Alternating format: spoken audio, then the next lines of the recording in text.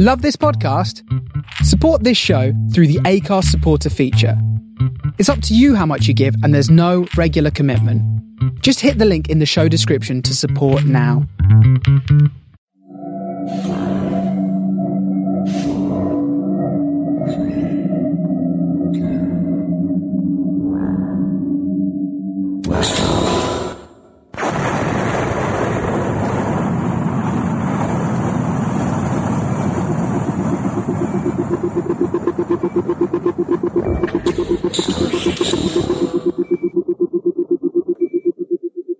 This is the StarShipSofa. Everybody, welcome, hello and welcome to show number 175.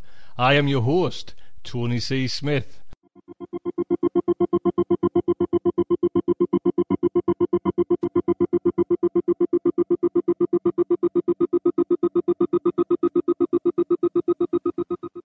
Hello everyone, I hope everyone is fine and dandy. Little nice compact show today. I tell you what's coming in today's show. David Bradshaw at Lone DJ, Tau City Radio kicks off today's show. Then Tanith Lee takes StarShipSofa's Interrogations. Next up is the main fiction, which is Damned When You Do by Jeff Carlson, and it is narrated by Larry Santoro, winner of the Sofanaut Award 2 years running. How about that?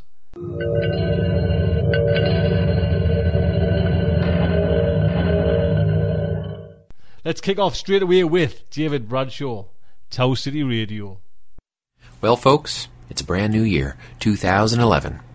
And what with the internet, digital recording technology, electronic instruments, and sound processing software, there are more musicians than ever before putting their talent and skills to work to create music for your enjoyment. Well, that's what you're supposed to believe.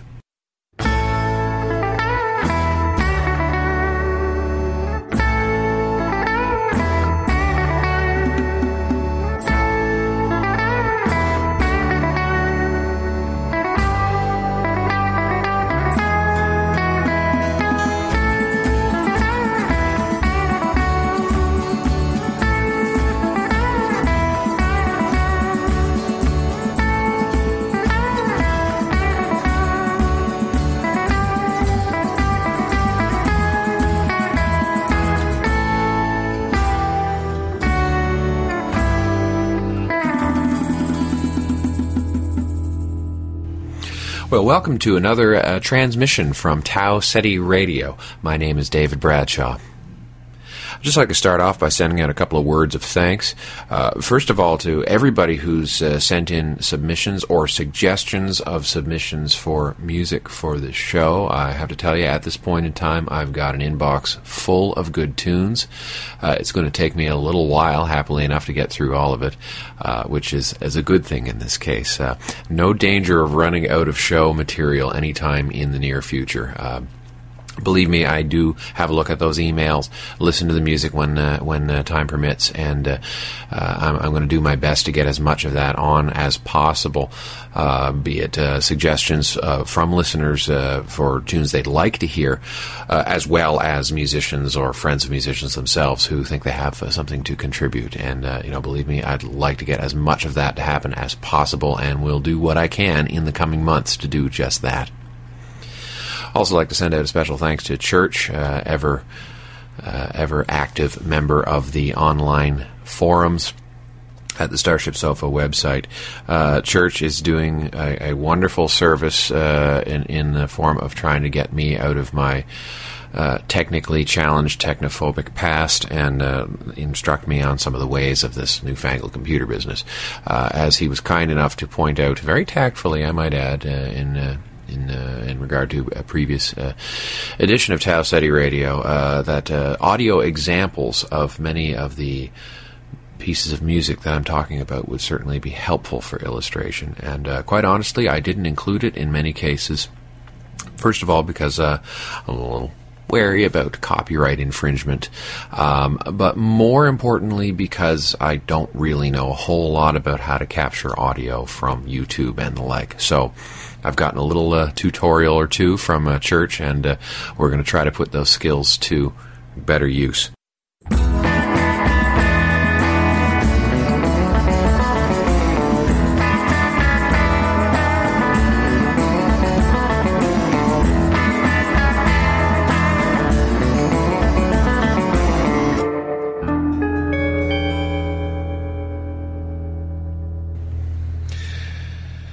In his 1997 book, Zen Guitar, a gentleman by the name of Philip Toshio Sudo applies somewhat of a martial arts philosophy to the making of music. He sums up the practice of a beginner or of a learner in 4 neat steps in the path of Zen guitar, as he calls it. Step 1, wear the white belt. 2, pick up your guitar. 3, tune. 4, play. Now, that's wonderful, elegant stuff. I'd like to draw particular attention to step number 3, tune. Now, that seems a little bit trivial, perhaps, but it's a fascinating topic, tuning. It's something that musicians spend an awful lot of time talking about. And, if I may, I demonstrate why that would be. Interestingly enough, you don't have to have really any knowledge of music theory or skill or technique at all to appreciate why tuning is important. I shall grab my trusty guitar and demonstrate. If you don't have a background in music theory, it wouldn't mean a hill of beans to you if somebody said, well, in the key of A, you need to play a C sharp rather than a C natural. Doesn't mean a thing, does it? Well, let me demonstrate that even if you don't know what that means, you can probably hear the difference. Sounds nice, doesn't it? Now, what if I did this?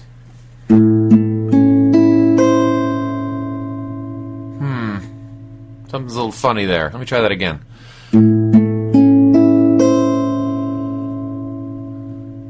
Well, you could certainly call it a colorful tone, and perhaps in the right context it might be something. But it doesn't take a trained ear to pick up that something sounds a little curious about that. To exaggerate the point a little bit further, I'm going to try that same chord again. Doesn't sound like much, does it? All I've done there is throw the tuning of the guitar out. I'm playing the chords correctly, putting my fingers in the right places, but the sound, of course, is curious to say the least, because the instrument is not tuned accurately.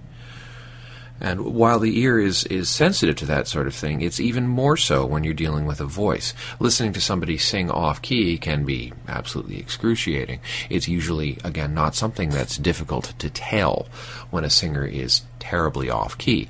In a little off-key from time to time, I suppose that's to be expected. For that matter, when you're in the context of live music, I mean, nobody's terribly surprised if a performer makes a little mistake or has a little inconsistency in their vocal performance or what have you. I mean, it's a live show, after all, live without a net. There's no backup plan in most of those situations. Well, in the case of recording, we have at our disposal an awful lot of technology, of software, of techniques, whereby we can improve on nature, shall we say, a little bit. And in what certainly is an honest and seemingly good-spirited move, it's become very common practice to use software that corrects tuning, particularly in vocalists. Very famous software of that variety, I think you can even download an iPhone app for it these days, is what's called Auto-Tune. R&B, hip-hop artist, I guess I should say, by the name of T-Pain, of course, is famous for using one all over the place and getting this really strange electronic sound on his voice. But you can also, with your iPhone and the correct app, simulate that sound. Anything you say into it is tuned automatically into musical pitches.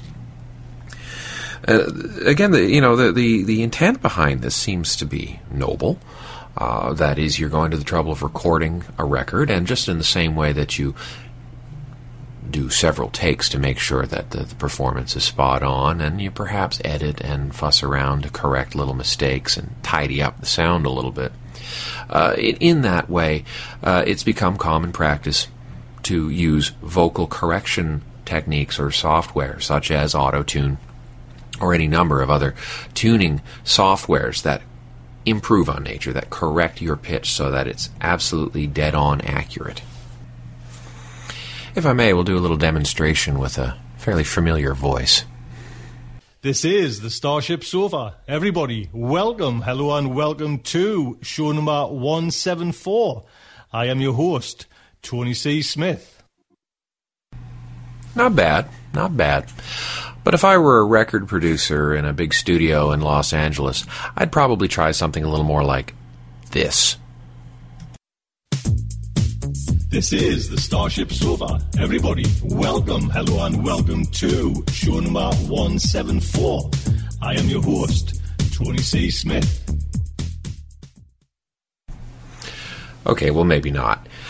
The point being that that's all plug-and-play software. There's no knowledge, skill, programming, or anything required to do that. Basically just feeding the sound of Tony's voice into a particular preset sound processor to generate not only a slightly more musical sound to his voice, but some accompanying harmony singers to go along with him. Add a couple of pre-packaged drum beats and you've got, well, whatever that was. This, of course, was a fairly crude example of pitch correction software in action, Tony's performance notwithstanding. The professional-grade software and equipment is at the point where it's virtually impossible to tell that the voice you're listening to has been so processed, that is, has been altered electronically in any way. It sounds like a natural voice, except the pitch is spot on. What does this mean? Well, is it any worse than any studio processing technique that's used to clean up or improve or polish the sound of a recording? Not really. But something a little insidious is happening, too, in that the skill of a singer to sing accurately, to sing on key, has become almost unimportant. To be fair, most of the people that you're hearing singing on records, on CDs, on the radio, are probably pretty decent singers. The scary fact is, however, they don't have to be. They can be very poor singers. They can be barely able to carry a tune as it is, and can be made to sound quite polished by this sort of software.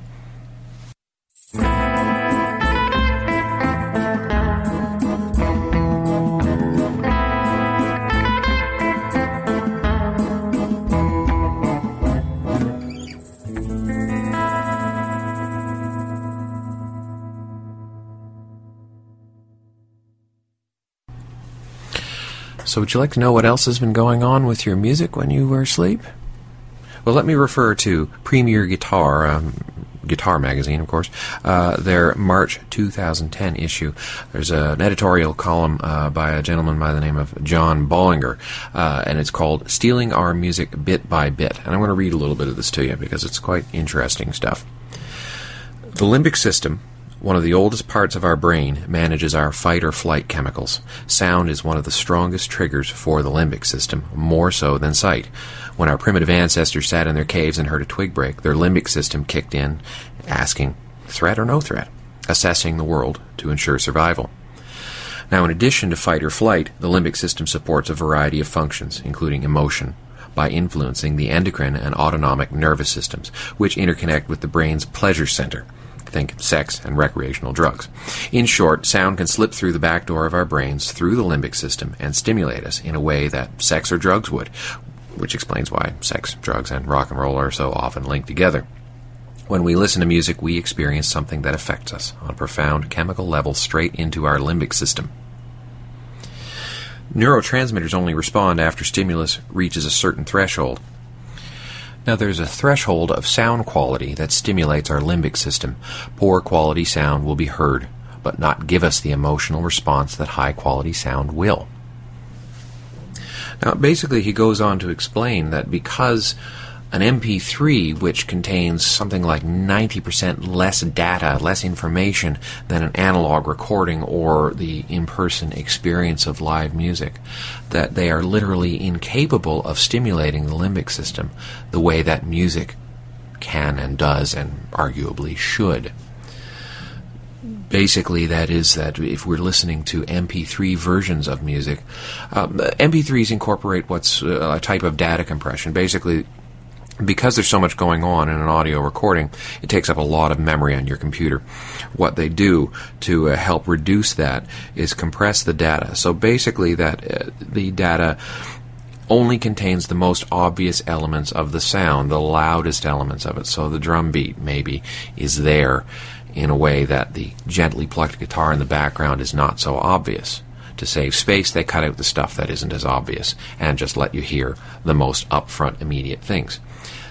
That's great for saving space on your computer, but according to what John is talking about in this article, it's not so good for your enjoyment of the music. To quote John again, although music is more available than ever, people don't listen to it like they used to, sitting around the old hi-fi for hours, because our bodies are not reacting to this emotionally depleted content. Modern technology gives us an imitation of music while stealing the emotional subtext of music bit by megabit.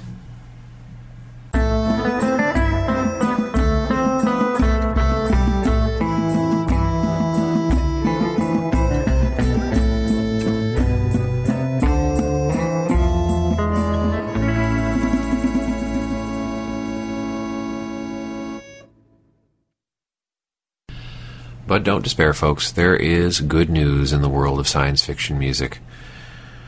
Kino Studios in 2010 released the newly, more complete than ever, restored version of the classic Fritz Lang film Metropolis. This is owing to some footage that came to light from the Museo del Cine in Buenos Aires, in Argentina, that an original, nearly uncut version of the film was found, containing nearly half an hour of material that had long since assumed to be completely lost, destroyed, never to be found again. So, wonderful, wonderful news. If you haven't seen this film, you really, really must. If you're a fan of old science fiction film or classic science fiction theater, Metropolis, of course, is a must. And this is an absolutely joyous, stunning new version of this film. The picture quality is a little rough in places, but you know, the story has a continuity, has a flow, has a more depth and complexity than ever before. It's really quite something. Interestingly enough, according to the notes from the 2010 release from Kino Studios, or Kino International, that is, the complete Metropolis, some film notes here by a gentleman by the name of Bruce Bennett. And I quote, "The acquisition of Gottfried Huppert's actual 1927 musical score folio from the premiere performance of the film provided the key to accurately putting the pieces of Metropolis back together again.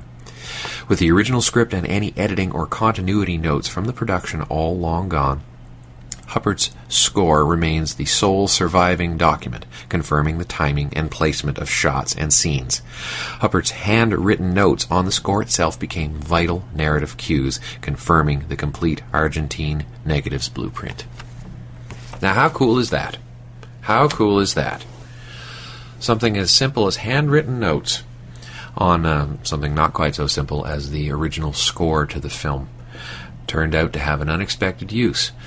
That is because no other documents, scripts, screenplays, any of that sort of thing were available to guide the restoration of the film. With this new footage, they were actually able to refer to the composer's original score notes, and where he had indicated various musical cues along the context of this thing to help line the music up with the for the performers, that is, of course, and later recordings, to line it up with what was happening on screen.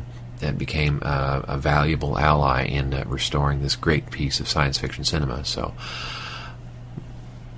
what else can I say other than that's a terrific example of music coming to the rescue. I have to confess to enjoying silent films such as Metropolis for their silence, at least silence in the sense of dialogue.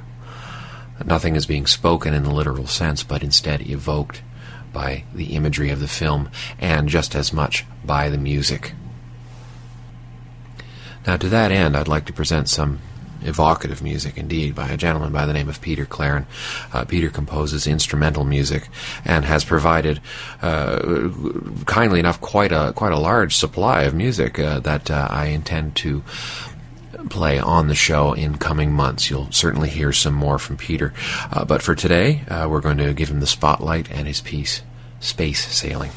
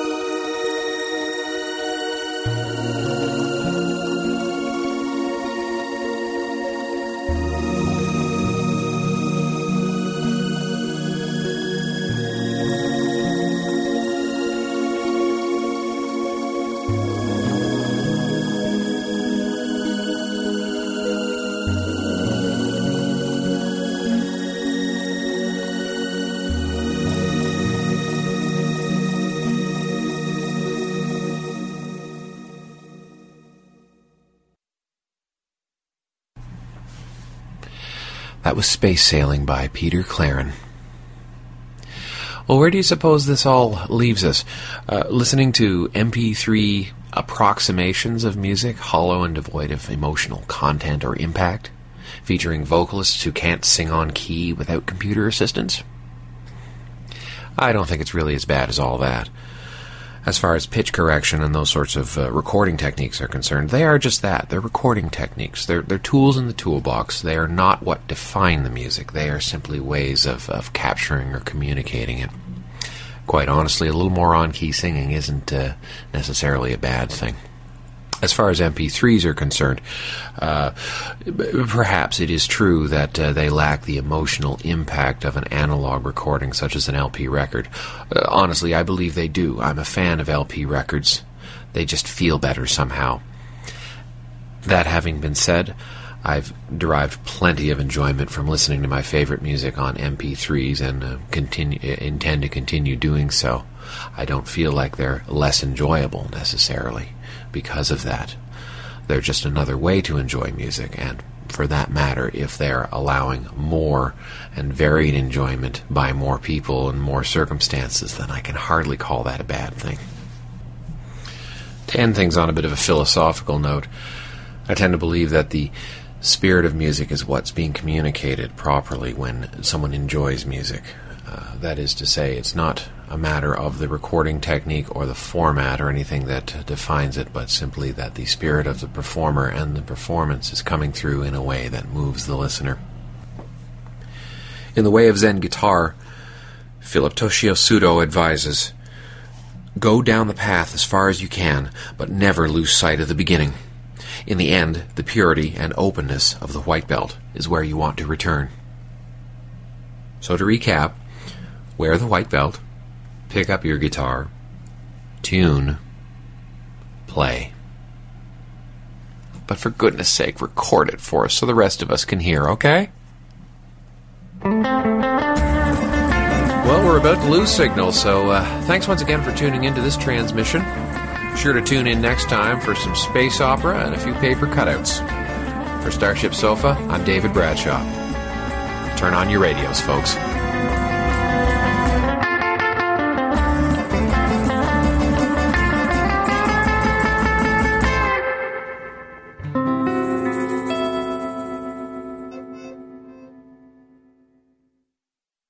David, that's fantastic. You know, I knew when I heard, I was actually out walking the dogs when I listened to David's little recording there, and when my voice and he tried to, even the best software in the world struggles with a Geordie accent. So David, that just made me smile. Thank you so much. You know, I kind of picture David as well as this like lone DJ, you know, on one of these kind of outstations, like station in the middle of the universe, just by himself, just playing the tunes and still harken back to the analog times. I'm an MP3 man myself, but David, you can definitely tell he's an analog guy. That was fantastic, David.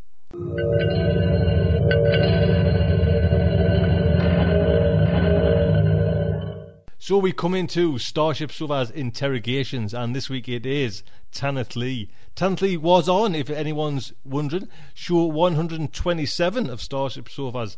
She came on with a fantastic story called The Beautiful and the Damned by F. Scott Fitzgerald, and it was narrated by J.J. Campanella. Please, I'll pop the link on to Tanith's site. Do pop over there and say hello. So, Tanith Lee, I would just like to ask you, are you a science fiction writer? I am, but amongst a million other things. I also write horror, fantasy, historical novels, contemporary novels, young children's work, young adults' work, plays, TV scripts. But yes, amongst all that, that's definitely one of the things I am. Tell me about your childhood. Oh, wow. Well, it was a combination of horrible and wonderful. I had wonderful parents who were professional ballroom dancers, and they were both incredibly beautiful. And when I was at the first couple of horrible schools to which inadvertently they had to send me because they didn't have any money, and we were always moving where the work was because they used to teach dancing as well. We used to live in people's flats in the spare room or various things like this. It was all quite peculiar. But in these dreadful schools, the kids, when they saw my parents, they'd say to each other, "Who are they? Who are they?" And I'd say, "They're my parents." "No, they're not." And this was when I would be attacked yet again, because I'm afraid I was bullied. I was one of those traditional kids that got bullied a lot. So that was that. And in this first succession of awful schools, I didn't learn to read. I've realized since that I'm slightly dyslexic, not horribly, but enough to make that a problem. And I was the only child in this dreadful school that couldn't read. My father taught me. He taught me in about a month. I don't know how he did it. My brain is blanked most of it out. So I think it was probably quite strict and stern. But my God, he did it. He was a genius, absolute genius, marvellous writer himself, actually, never published, unfortunately. My mother also wrote, and she was published a little bit. But he taught me to read, and so from being the child who couldn't read, I was the best reader in the school, and I won prizes, and good. For which, of course, I also got bullied, but never mind. So that was that, and we were moving, we had this sort of peripatetic life, moving from place to place where the work was.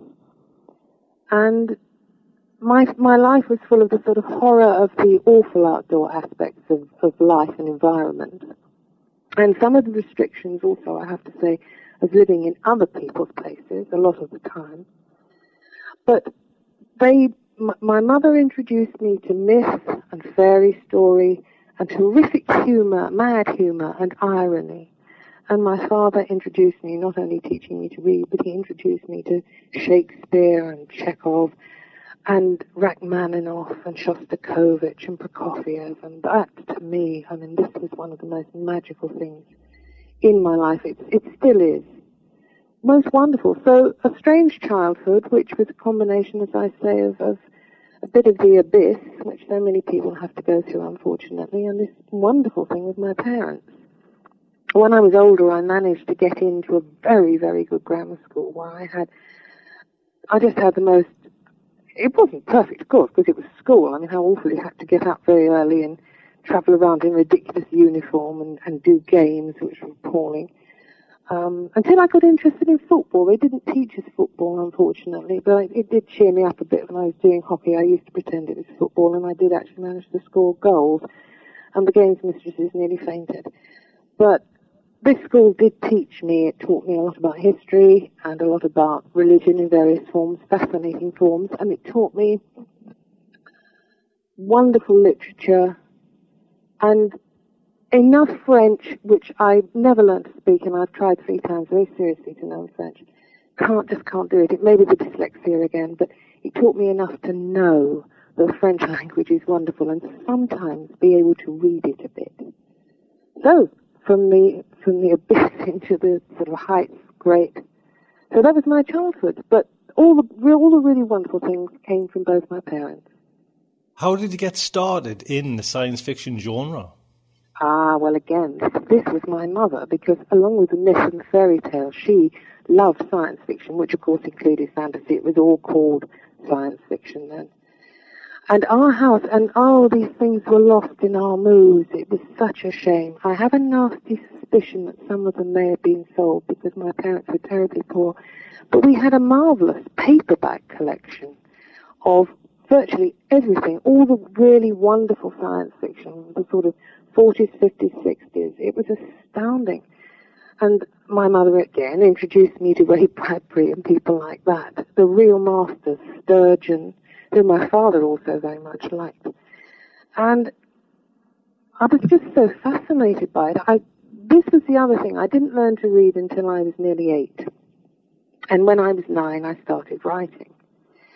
And my blithering attempts, from quite early on, it was into myth, it was into fairy stories, it was into werewolves, and it was into science fiction.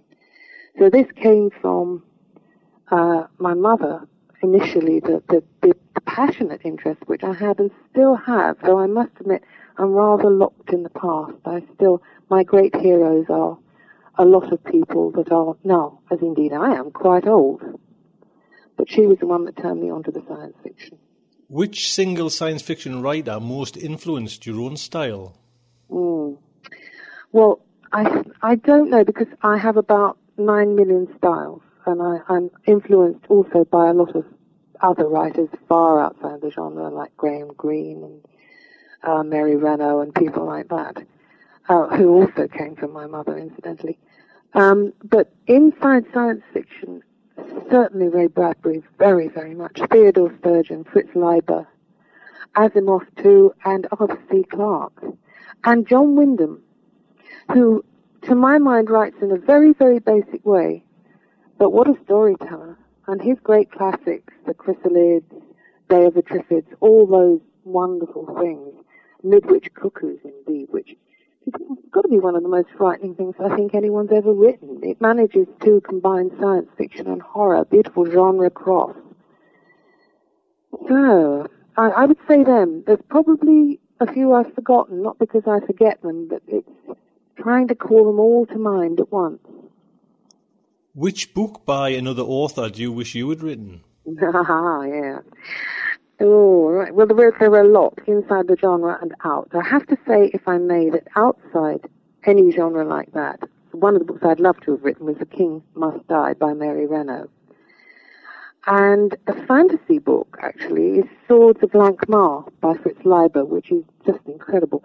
I have to include a horror novella also by Arthur Machen, who I deeply admire, which is called The Terror. I think it's one of the most frightening and logical and surprising things that's ever been written. But of all the wonderful, wonderful, gorgeous, beautifully written things of Ray Bradbury, just for its strangeness, its beauty, its political prophecy, Fahrenheit 451 every time. What would be the one question you could ask a science fiction writer?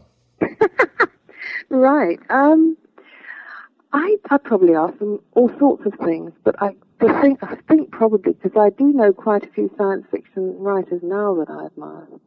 And what I tend to ask them is, have you finished your book yet? When can I get hold of it? Because that's what I want. I want the entertainment, and I want the excitement, and I want to see what they've done. For what reason do you write science fiction in preference to other classes of literature? Well, because again, it's not really in preference. It's along with all the other classes. When I get an idea for something or a feeling for something, it feels as though it comes to me. I mean, I may pick it up from something I've read or seen.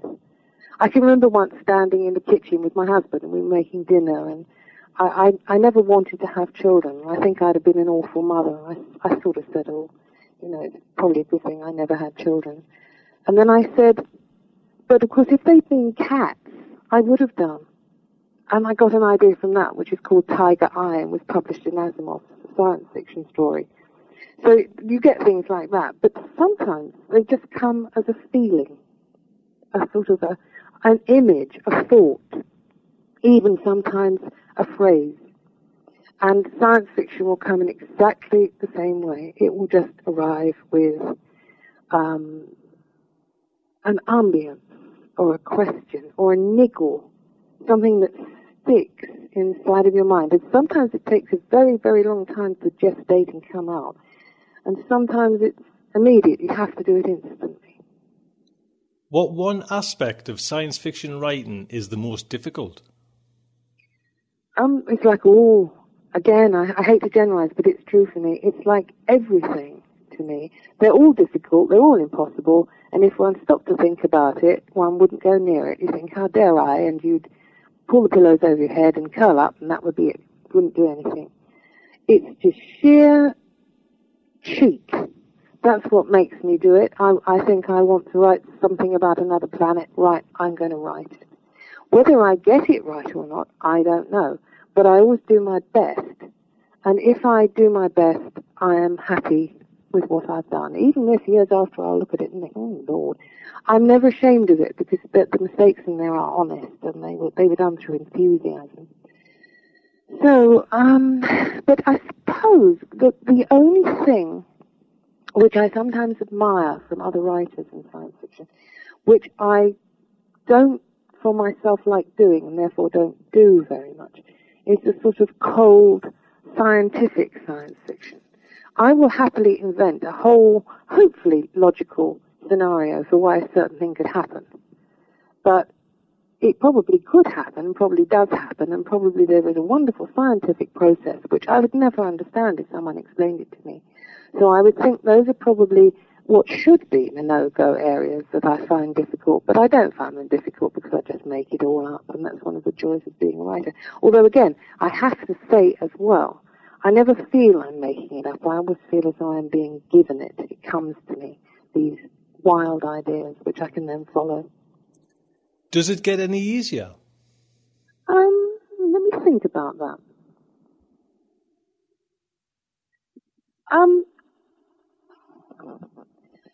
Yes and no. It gets easier because you get used to, by now, having written since 9 very intensely, I'm very used to it. It gets easier that way mechanically, although I find as I get older also mechanically. Sometimes I get tired. I used to be able to write till 4 in the morning sometimes, and I certainly haven't done that for years. I couldn't. But I think the belief in knowing that you can actually do it because you've done it. I've done it so many times before. I think that builds up quite quickly, so that makes things easier. One has the confidence, but then again, I used to steam in from the beginning. I think that the hardest things are sometimes looking at something that you want very much to explore, and you do explore it, and you think, I have done this before. I have done exactly this thing before. All right, it's quite different, but I have done it before. And I'm afraid I will always look at that and I will think, well, if you feel you've done it at a different angle and it's a different story, and to my mind they are, then I will say, that's fine, that's the way you're doing that one now. And of course we're all supposed to have just a few themes, aren't we, that we stick to in obsessions, and I think that's quite true of me in many respects. So but probably in some ways it gets harder and it also gets easier, the two things at the same time. Describe your daily working day. You sure you want to know? Okay. I used to be, when I was younger, and I lived on my own before I met my husband, I was very happy living on my own because I had lots of friends who I saw when I was feeling sociable, and they were. I used to get up reasonably early, not terribly early, but reasonably early, and I usually used to be working by 10:30 in the morning, having done anything else that needed doing first. I would work pretty solidly until lunchtime, then I would have lunch. If I needed to go out for something, then obviously the afternoon would go. In the evening, I was always inclined to call up people I hadn't seen, take phone calls, possibly do letters, things like that. And after dinner, I would often read or listen to music. But, as I said, I would sometimes go back to work, and I would work until the early hours of the morning quite happily. I had the physical stamina then to do that. Because I write longhand, I still have to. It has to be typed up afterwards because my writing is illegible. But as I began to live with somebody else, admittedly also a writer and an artist, there were more lovely distractions during the day, like having lunch with somebody and talking, and having dinner with somebody and talking, and having breakfast with somebody and talking. So my routine has changed a bit. And also, as I said, I can't now work quite as long physically as I used to, usually. Although I must admit, the other night I got the idea for a short story, and I was working away at midnight, but luckily it was very short, and it came very quickly, and I only had to tidy it up the next day. But that is extremely unusual now. So my only problem is that I found, and I was always like this, and I've heard this from so many writers, even if you are on a roll and the thing is pouring through you, for some reason, for most writers, and this is true of me as well, you will make any excuse not quite to sit down, pick the thing up, pick the pen up, and start working. So you go around the workroom and you think, I must just put that book out to have a look at later because I'll need that for later on in what I'm doing. Or, oh, look, there's a bird in the garden, isn't that lovely? And of course there are always beautiful things in the garden to see, so it was 10 minutes in the window. And you do a bit of work and then you think, I've done half a page. I think I'll have a cup of tea. And I always make a joke about this, but it's true. I very much like tea. I think I'm addicted to mint tea and also black leaf tea, what they call builder's tea. And so I make tea. I make quite a bit of tea, and there's always this excuse. And of course, there's the occasional glass of wine as well. And I always think it's better to have tea because it takes longer to make it. So this is sort of skiving off. But on the other hand, the thoughts go on. So while I'm making my tea, I'm thinking about what I'm doing. So my mind's working even if I'm not. But that sort of is my working day now. I tend to finish up generally about 6 o'clock. And then it's sort of thoughts of dinner and possibly watching a film on TV, or if heaven forfend there is something interesting on TV, which I must admit almost all we actually watch on television, either of us, that's my husband John and me, are history programs, which are often wonderful, and occasionally nature programs, but also what we really like is Doctor Who, because we were both definite fans of Doctor Who. And when it came back, we were both very concerned, but our concerns soon vanished in an absolute pan of delight, and we're very, very pleased with it. Particularly, I have to say, with David Tennant, because he was amazing. He brought something to it, and I think even my great heroes, Patrick Troughton and John Pertwee, perhaps didn't quite bring the sort of authority of someone who'd been a professional actor for a long time in so-called serious work. And really, really startling. And what they've done, wonderful effects and often amazing dialogue, and the whole thing being treated as an epic production.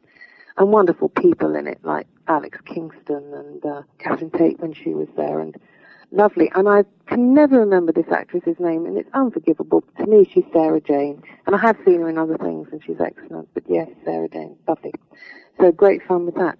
But that's it. So I sort of pack up generally about 6 o'clock, and then the rest of my evening is just being entertained in other ways. What's the strangest thing you've ever done while researching? Yeah. Well, now, what can I say? I've never really done anything that strange except one time, and that was not for science fiction. As I've said, I write lots of different kinds of things. I will add the proviso that the thing I was researching, which was my one historical novel so far, was about the French Revolution, and I originally conceived the idea that this might be possible to do as science fiction, because what went on was so strange. It could have been. It was like activities on another planet, as indeed so much that happens in this world seems to be when one really looks at it. And I went to France, and I had a look at various places, very important places to do for the main character. And obviously I was also in Paris. Any excuse, I mean, good Lord. And it was wonderful, but I did research very hard. And I had a friend then, a French friend, and she was my interpreter, and it was amazing. But I knew I had to go and see the prison in which the people I was writing about, which was Danton, and my main character in the book, who was a real character, not very well known, Camille Desmoulins, had been imprisoned just before they were guillotined. So I had to go and look at this place, and I knew I was going to have a problem with it. And the day before, I actually had to go and had booked to go around for the tour and have a look. I said to my friend, "Oh, let's just walk round outside, and we'll just have a look at it from the outside."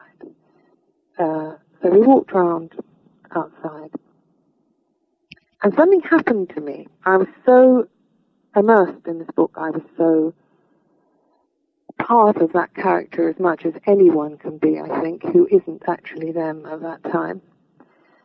I became absolutely panic-stricken. Now, I'm a complete maniac, but I do not normally do things like this. I took off. I didn't scream, but I took off and I ran. Now, I'm not a runner. When I was very young, I could run very fast for short distances, and I think I just recaptured that. I left my poor astounded friend, who being French was very sophisticated about it. But I rushed around the whole of that block. I ran so fast. And when I came back on the other side, I said to her, "I'm terribly sorry," because she tried to follow me and then she'd realized she couldn't keep up. "Terribly sorry, I've got to go over the river. There's a bar over there. I've got to go in there. I used to smoke, and I've got to go in there and have a drink, an alcoholic drink, and a cigarette. And, of course, the sort of drink, I can't remember what I had. I don't think it was wine. It was something they wouldn't have had then, or not in that form. And, of course, they certainly didn't have cigarettes then. They had pipes, but they didn't have cigarettes. So I flew over the bridge, and she was extremely good about it, because I had sort of said to her, I'm very tied into this book. I always am with my work.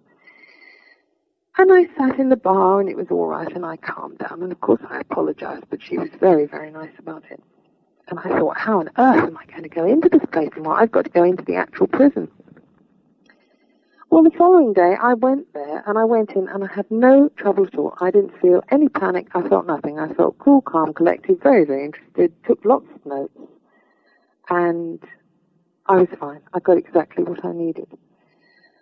I have to say, and I've written about this, the thing I felt in there, it wasn't that dark. The air seemed to be black. It was as though the air was full of shadow. It was still there. You could still feel it. I'm not particularly highly psychic. It will take an awful lot for me to feel something. I have once or twice in various places, and I certainly did in there. But it didn't throw me. So I did my mad scenario of panic and terror before I did, so it didn't interfere with my research. But that, I have to say, is the strangest thing I have ever done when researching.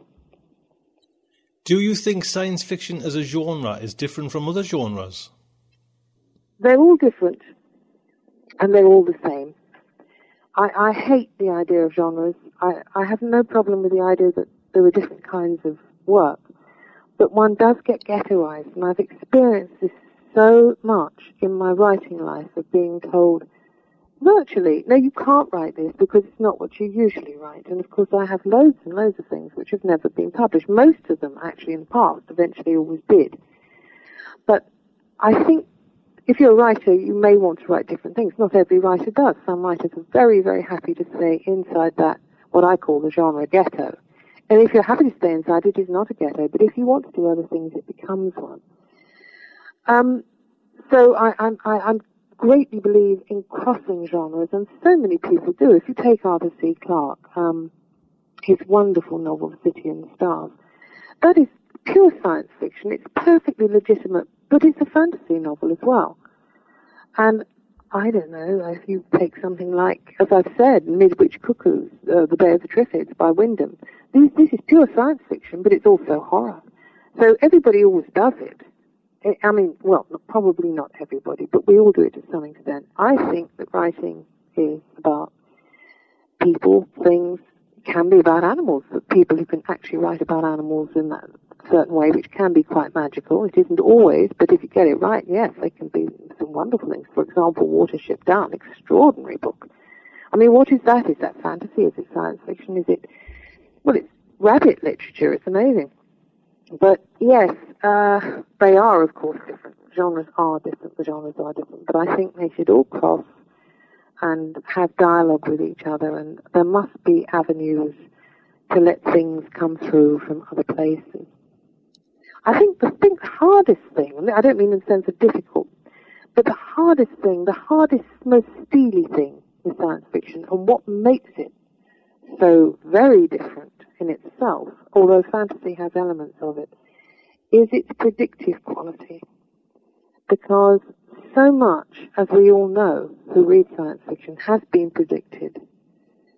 And it's almost as if in some cases, because it's been written about, it can't now happen. We should all be flying into aeroplanes which don't make any noise and don't cause any pollution, from our wonderful apartments, which also have indoor courtyards full of beautiful flowers from other worlds and heaven knows what. We should have colonized other planets beautifully and non-pollutively. We should be far out in space exploring things, and we should have cured all disease, and everybody should be perfect in wind and limb and everything else. But we're not, but we predicted it. And I think there is an enormous air with some of us of sort of ironic disappointment, because what happened, we saw these things being predicted. It was perfectly logical and very believable in the hands of great writers, most of whom a lot of us have read. It hadn't happened.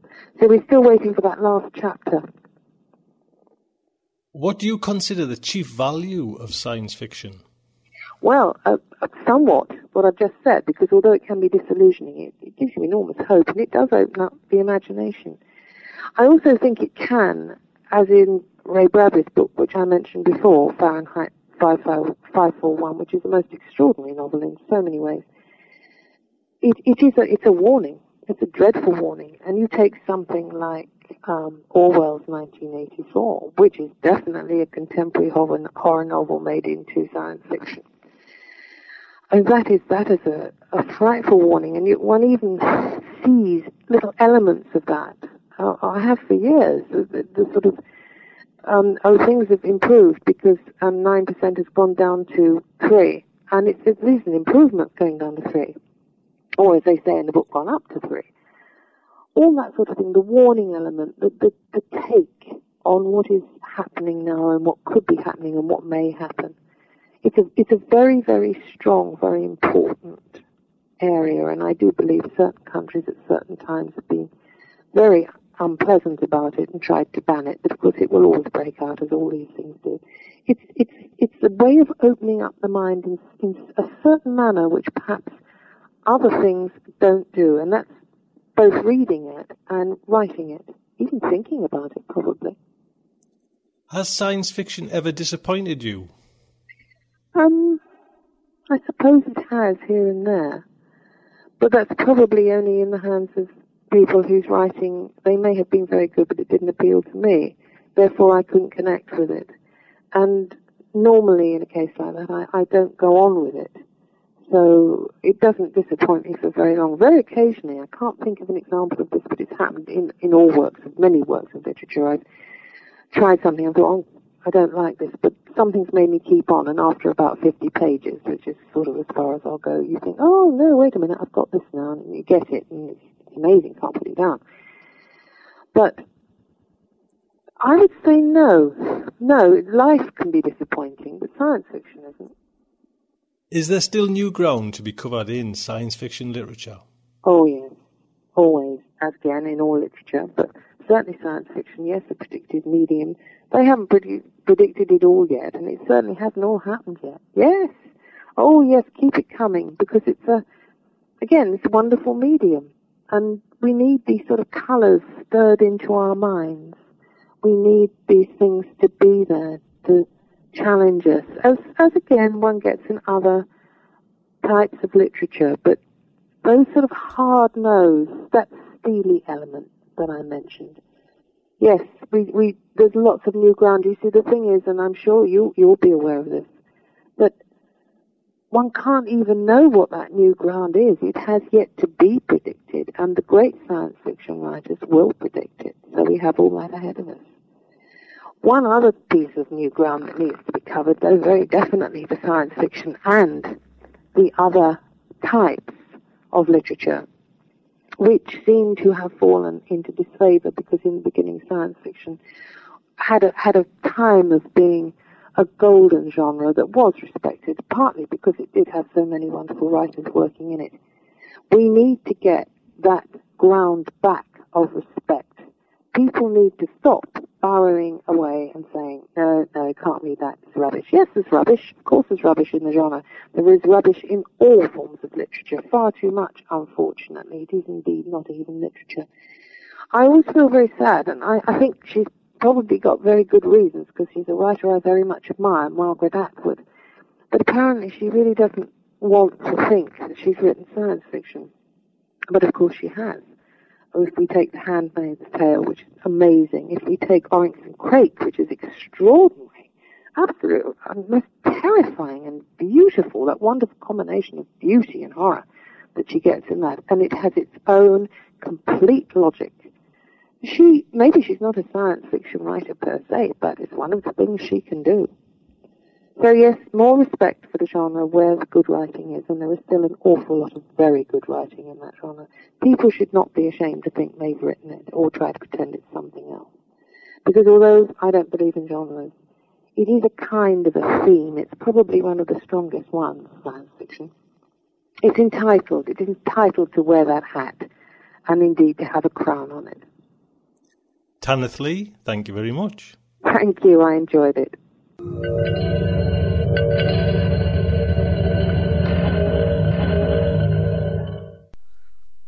There you go, Tanner, thank you so much. That was a lovely interview, and it was really nice to get to speak to Tanith Lee.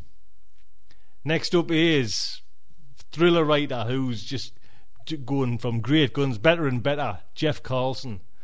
As you know, he's had out Plague Year, Plague War, Plague Zone. We've played a number of stories on this show by Jeff. And as well, he's even been on interviewing as well. He's working with David Brin on that story as well, an adventure novel called Connolly High. Go over to his website because he has free fiction there as well, and he tells you he's got his blog about everything that's going on with himself as well. So please pop over to J-Verse, the man himself. And this story is narrated by our very own Larry Santoro. And this is, again, this is why Larry has won that award 2 years running. He just brings in a stellar performance. Fantastic. So the StarShipSofa is very proud to present Damned When You Do by Jeff Carlson. Read by Larry Santoro. It was not a virgin birth, I can tell you that much. Boy never could fly or stop bullets with his teeth. And those people who say he was 20 feet tall, they're full of it. He didn't have God on the phone either. I guess I'm not the one to say he wasn't Jesus come again, but if he was, well, then the book's got everything mixed. There were signs before his birth. We had tremors, then record heat waves, drought, flood, drought again. Margie and me, we didn't think anything about it. The world was already going to hell in a handbasket. Every disaster was just business as usual. Earthquakes in China, nukes in Iran, war, poverty, hundreds of millions of people pumping carbon, whatever, into the sky. Everybody knowing it was causing global warming, but not changing their routines, not one bit. And I was one of them.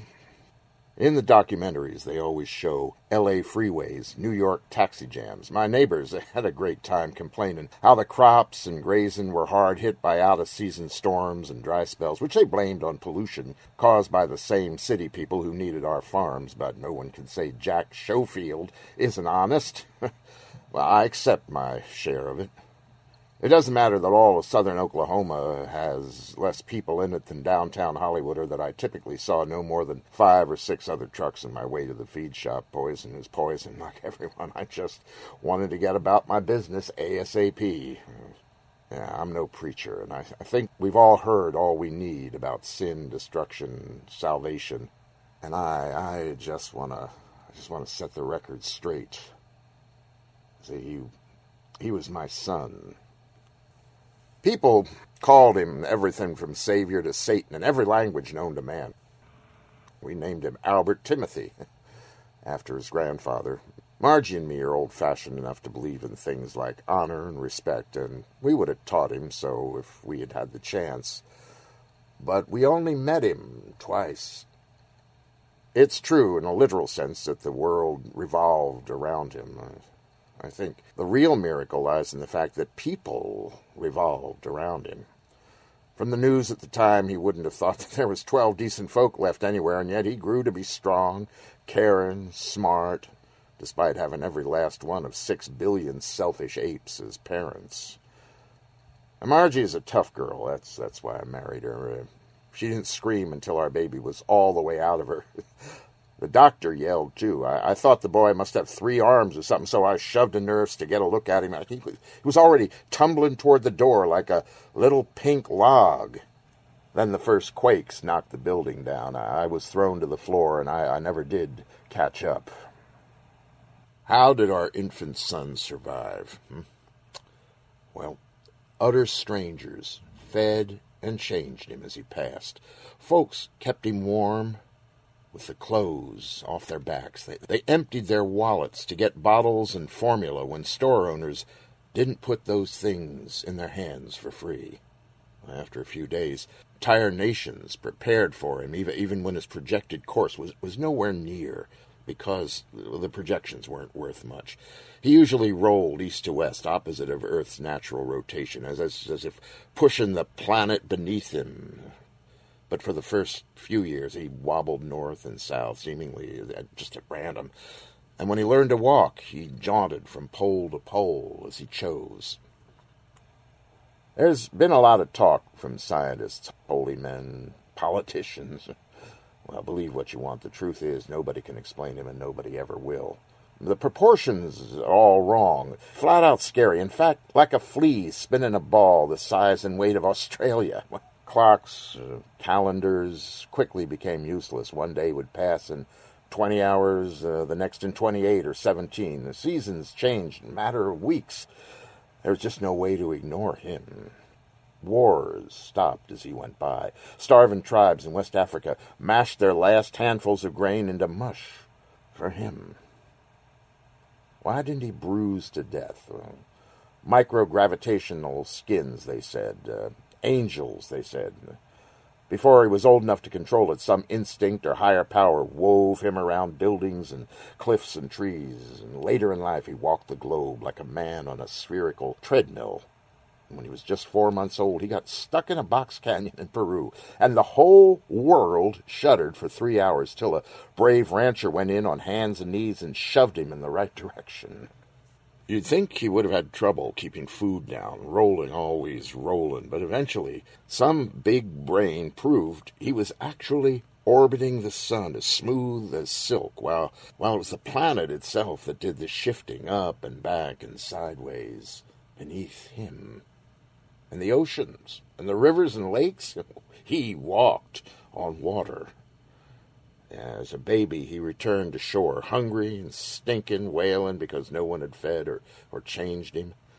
Later, as a child, he went hog wild, playing with dolphins and seals, and in the end, his only refuge was the sea.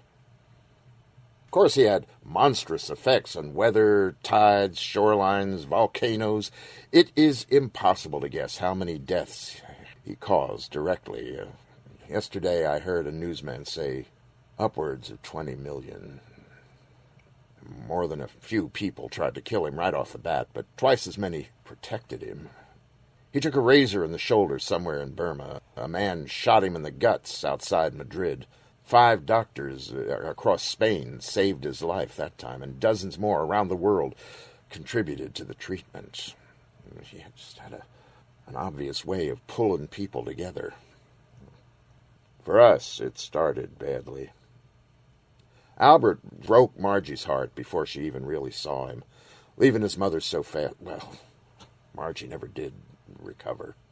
She spent her days following him on the news, and pretty soon we had a TV and a computer in every room. Not that she moved much off the couch. She just kept saying she hurt, even after Doc Hanley pronounced her fit.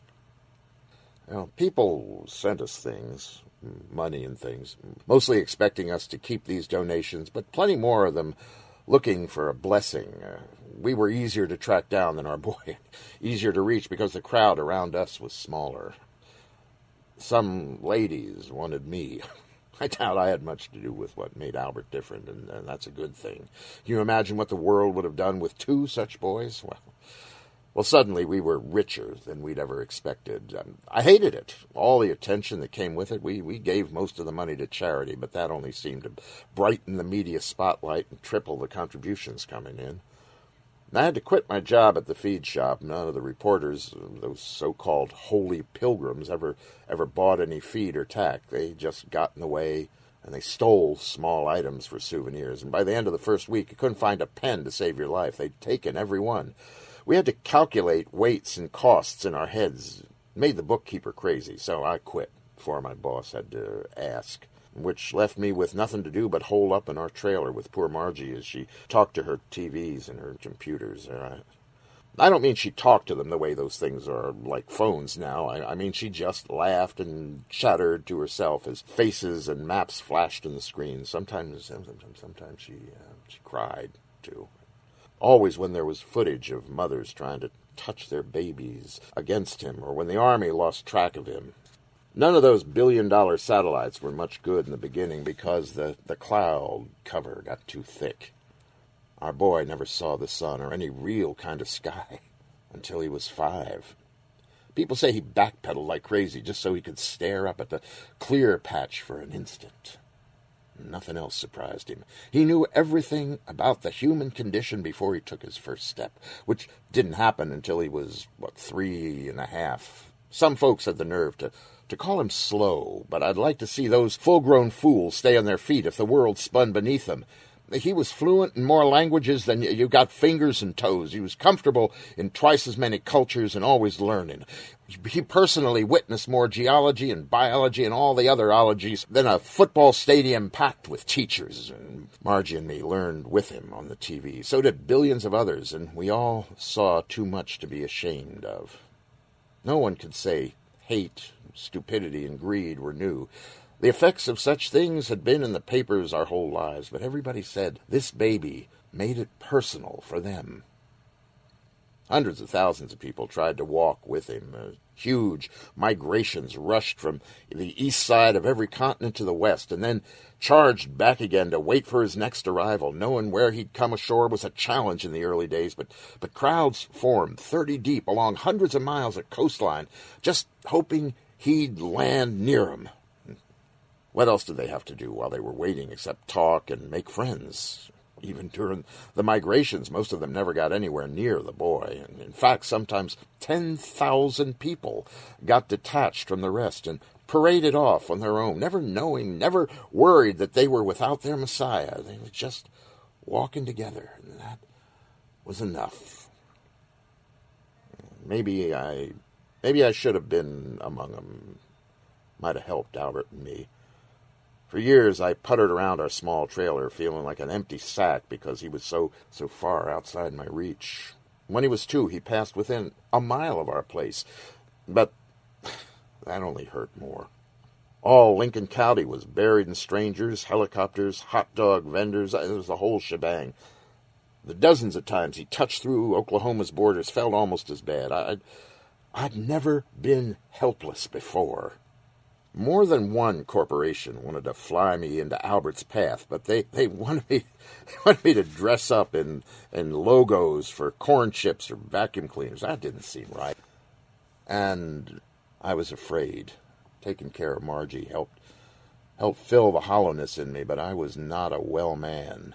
Like millions of others, I had the nerve to envy him for being so powerful. Somehow we all forgot he'd never used the lavish homes he'd been given by every government in the world. Roofs and walls, you see, they were a danger to him. The elaborate playgrounds they built with train tracks and water slides, well, he could never play with any toy he couldn't carry. He never had any friends, either. I guess he had favorites everywhere and constantly tried to reach them, but more often than not, he was blocked or distracted by new people with new problems. He was never alone. Not even going to the bathroom. People actually fought over his leavings as keepsakes, no matter how often he admonished them with a laugh and the promise to generate more.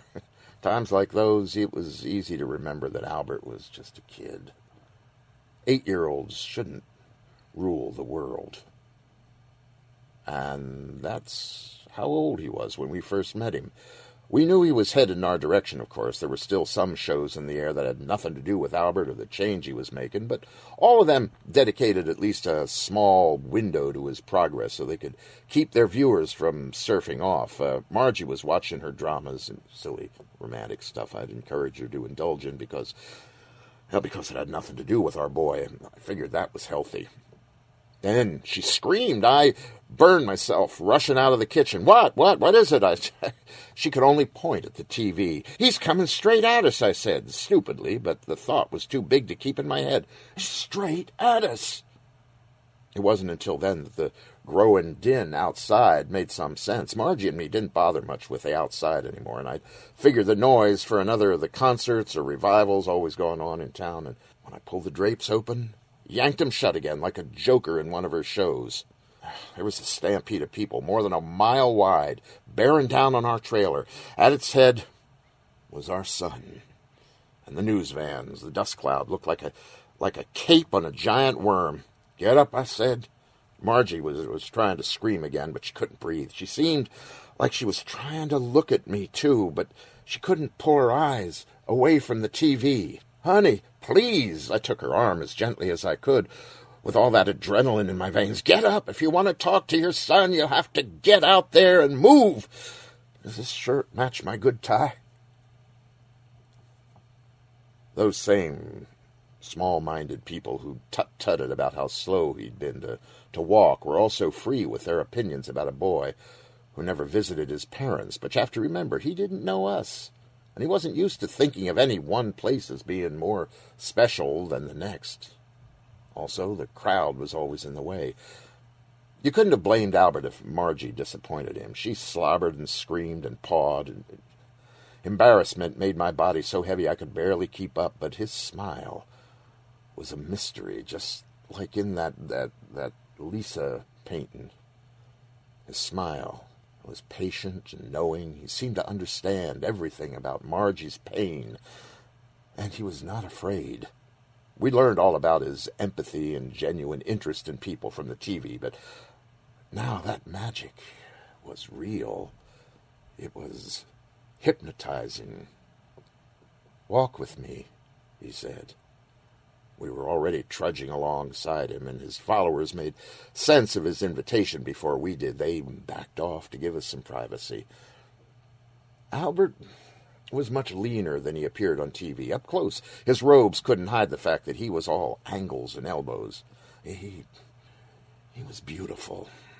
He had Margie's black hair and dark eyes. He also had a ridiculous walk, like a kangaroo crossed with a drunk, bouncing and skipping, letting the earth zip by in between each step. Otherwise, we never would have been able to keep up. Nobody understood yet what it meant that he'd developed this level of control. "I love you," he said. Margie screamed some more, his eyes locked with mine. "I'm sorry I haven't visited before." "Oh, it's okay, son, that's okay." He smiled again, more of a grin this time, like you'd expect on a boy. "I need some fatherly advice," he said. "From me?" He just grinned. I remember it perfectly, the gritty taste of the dust, the rumbling crowd behind us, sunlight flashing on the camera lenses, his calm, strong words. And for whatever it's worth, so help me, I said his idea sounded mighty fine. It took Albert most of a year because he started out careful, dodging back and forth across the equator, slow in the planet's rotation in unsteady spurts, foregoing meals and sleep to keep a schedule that only he knew. He riled up a storm, unlike anyone had ever seen, a strata something way at the top of the sky. Fortunately, during his first years, every landmass in the world had shaken out at least 100 years' worth of quakes. There were some small tidal waves. One big fault opened up in India, but all in all, it wasn't bad. The scientists lost a lot of weather balloons and robot planes trying to prove that he couldn't be doing what he was doing.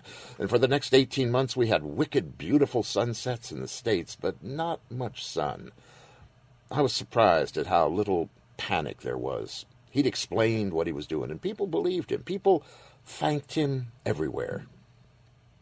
At that point, we'd only had a taste of the future we'd created, damning our grandchildren, but one taste was plenty.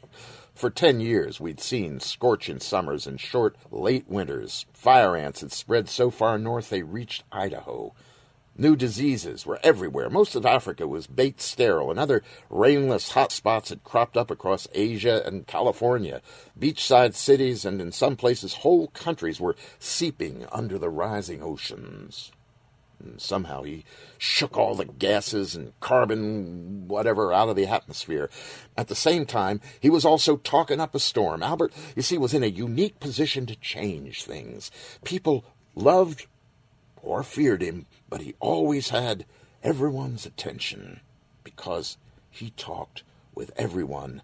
He knew everything about those few who hid from him. He personally visited the fat cats who'd been sitting on clean technology because their fortunes came from dirty energy. He visited them again and again with the eyes of global television staring right over his shoulder. "You've already got more money than you can know what to do with," he said. It was practically that simple.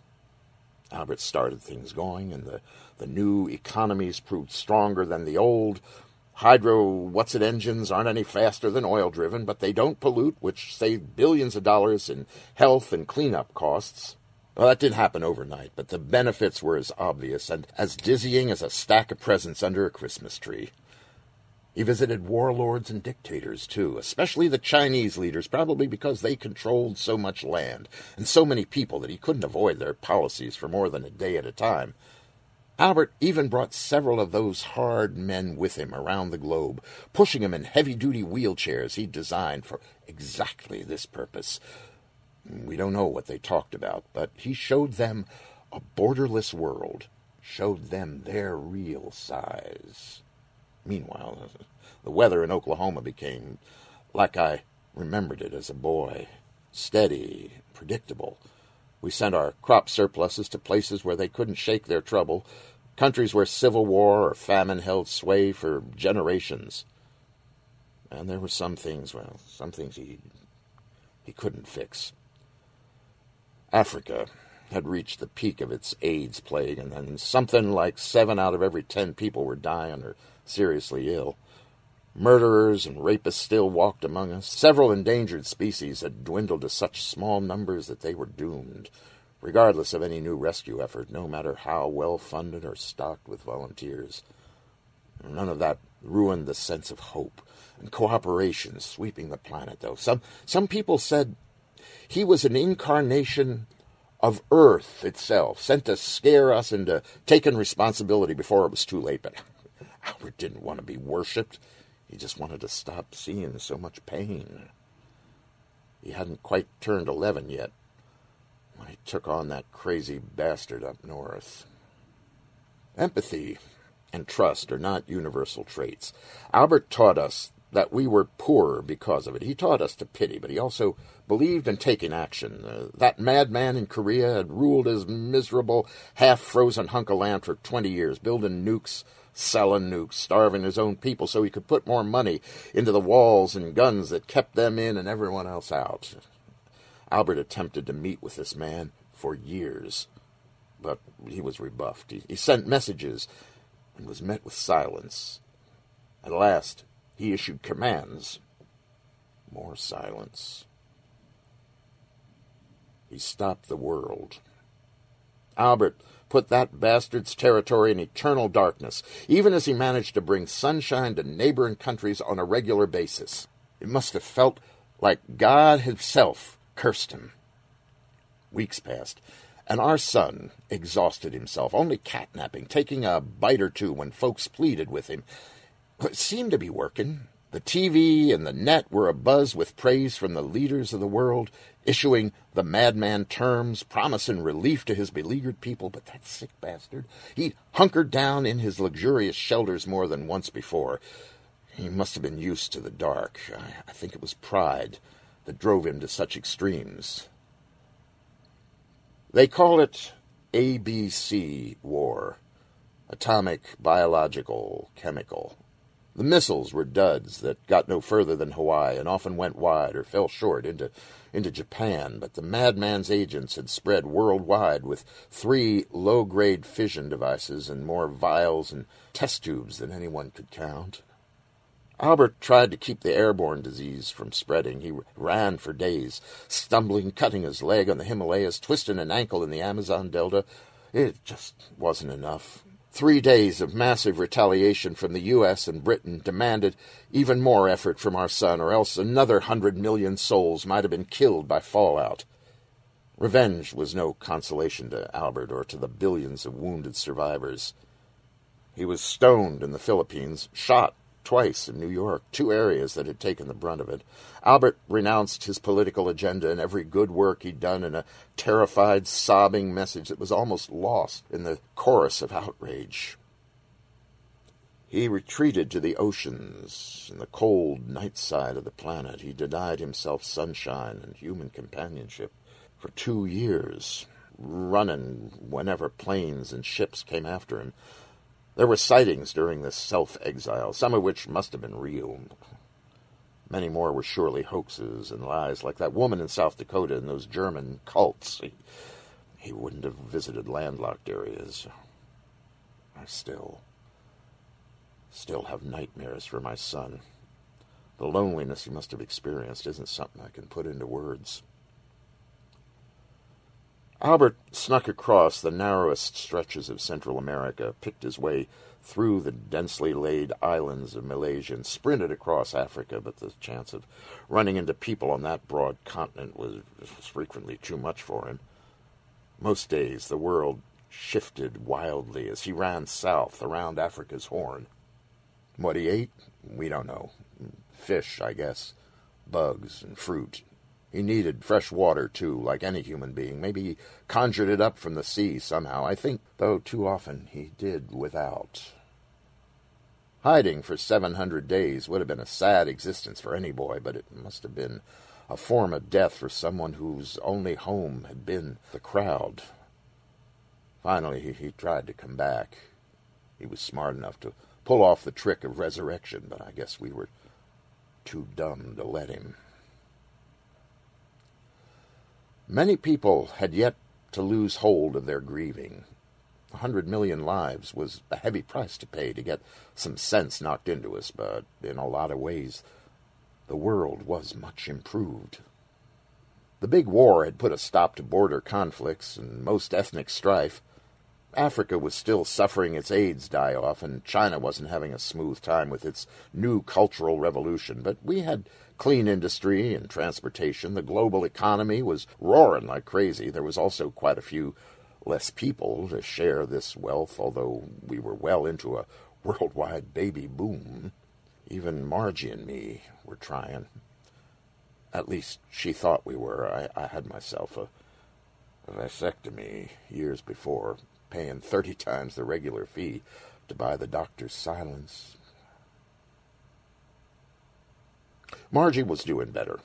Her TVs and computers weren't exactly dusty, but now she only spent an hour or two following her dramas.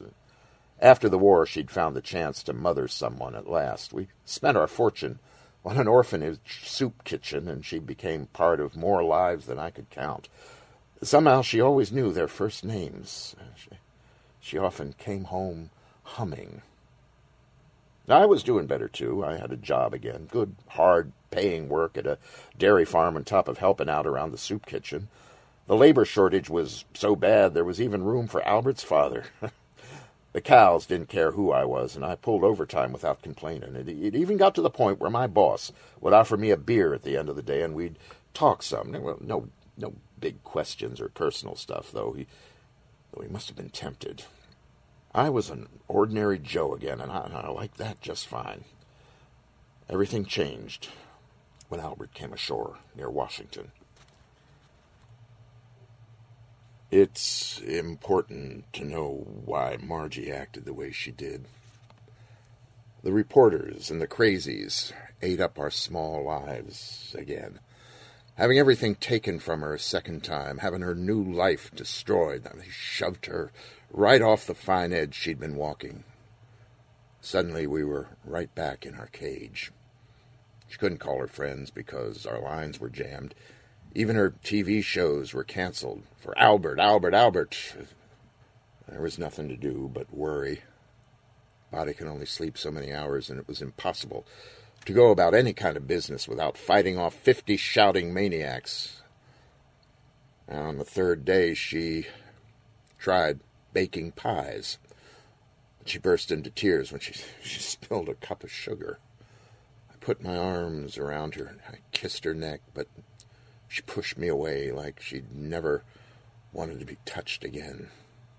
She retreated to her couch and stayed there, playing old movies.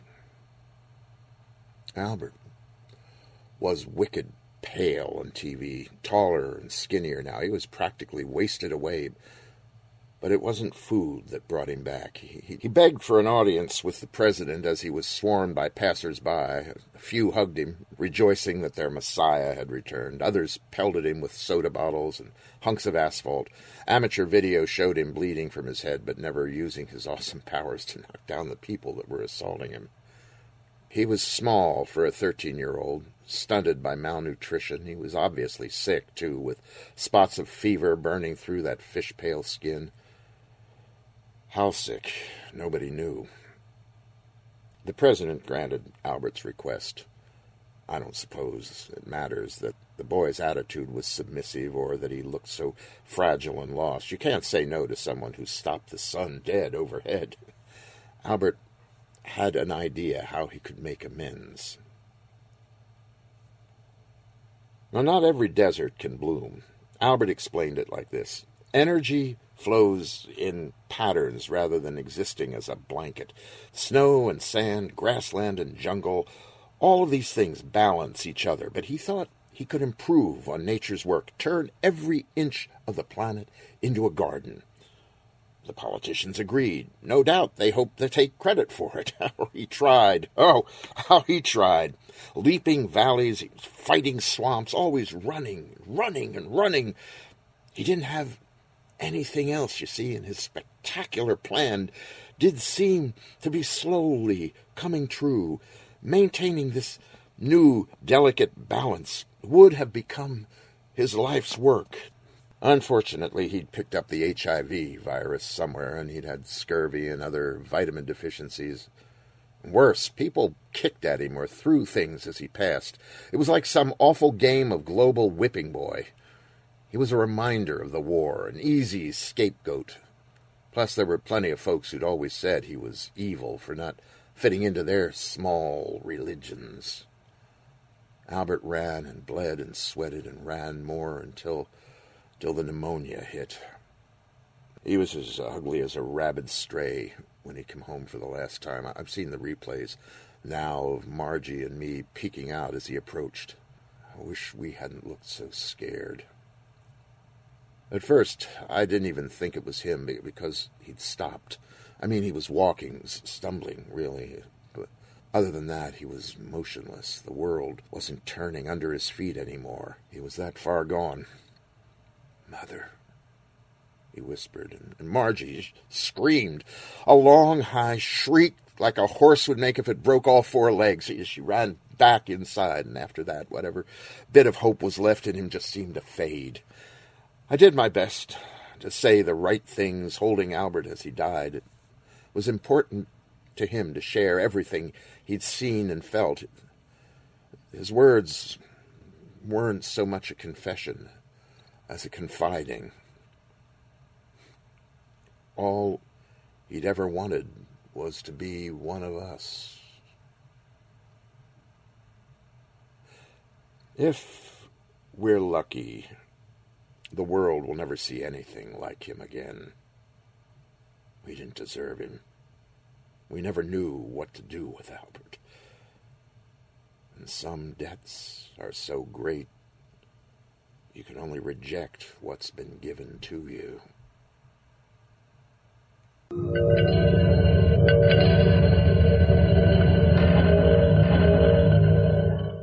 There you go. See, what can I say? Larry, wow. Jeff and Larry, what a team. Brilliant. Excellent. Don't forget, copyright certainly is Jeff Carlson's. Like I say, I'll put a link on Jeff's site. Pop over there. We've got some more work by Jeff as well, so do look out for that. And Larry, I'm going to get Larry on the show. It's been a while since I've had a chat with Larry. We've got to get Larry on, see how he's doing. Do you know what I mean? He went through a bit of a hell and back not long ago, but fingers crossed he's all right. And he was on my narrator's workshop. He was one of the guest speakers on there, and he just again delivered a stellar performance there, telling you how to be a narrator. So amazing guy. So that is Starship Sofa's show 175. I hope you enjoyed it. I certainly have. Until next week, just like to say, good night from me.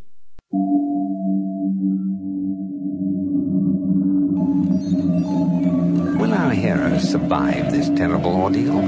Can they win through with their integrity unscathed? Can they escape without completely compromising their honor and artistic judgment? Tune in next week for the next exciting installment of Starship Sofa. Evacuation procedure initiated. Shuttle set for launch. Airlock will be opened in 3, 2, 1.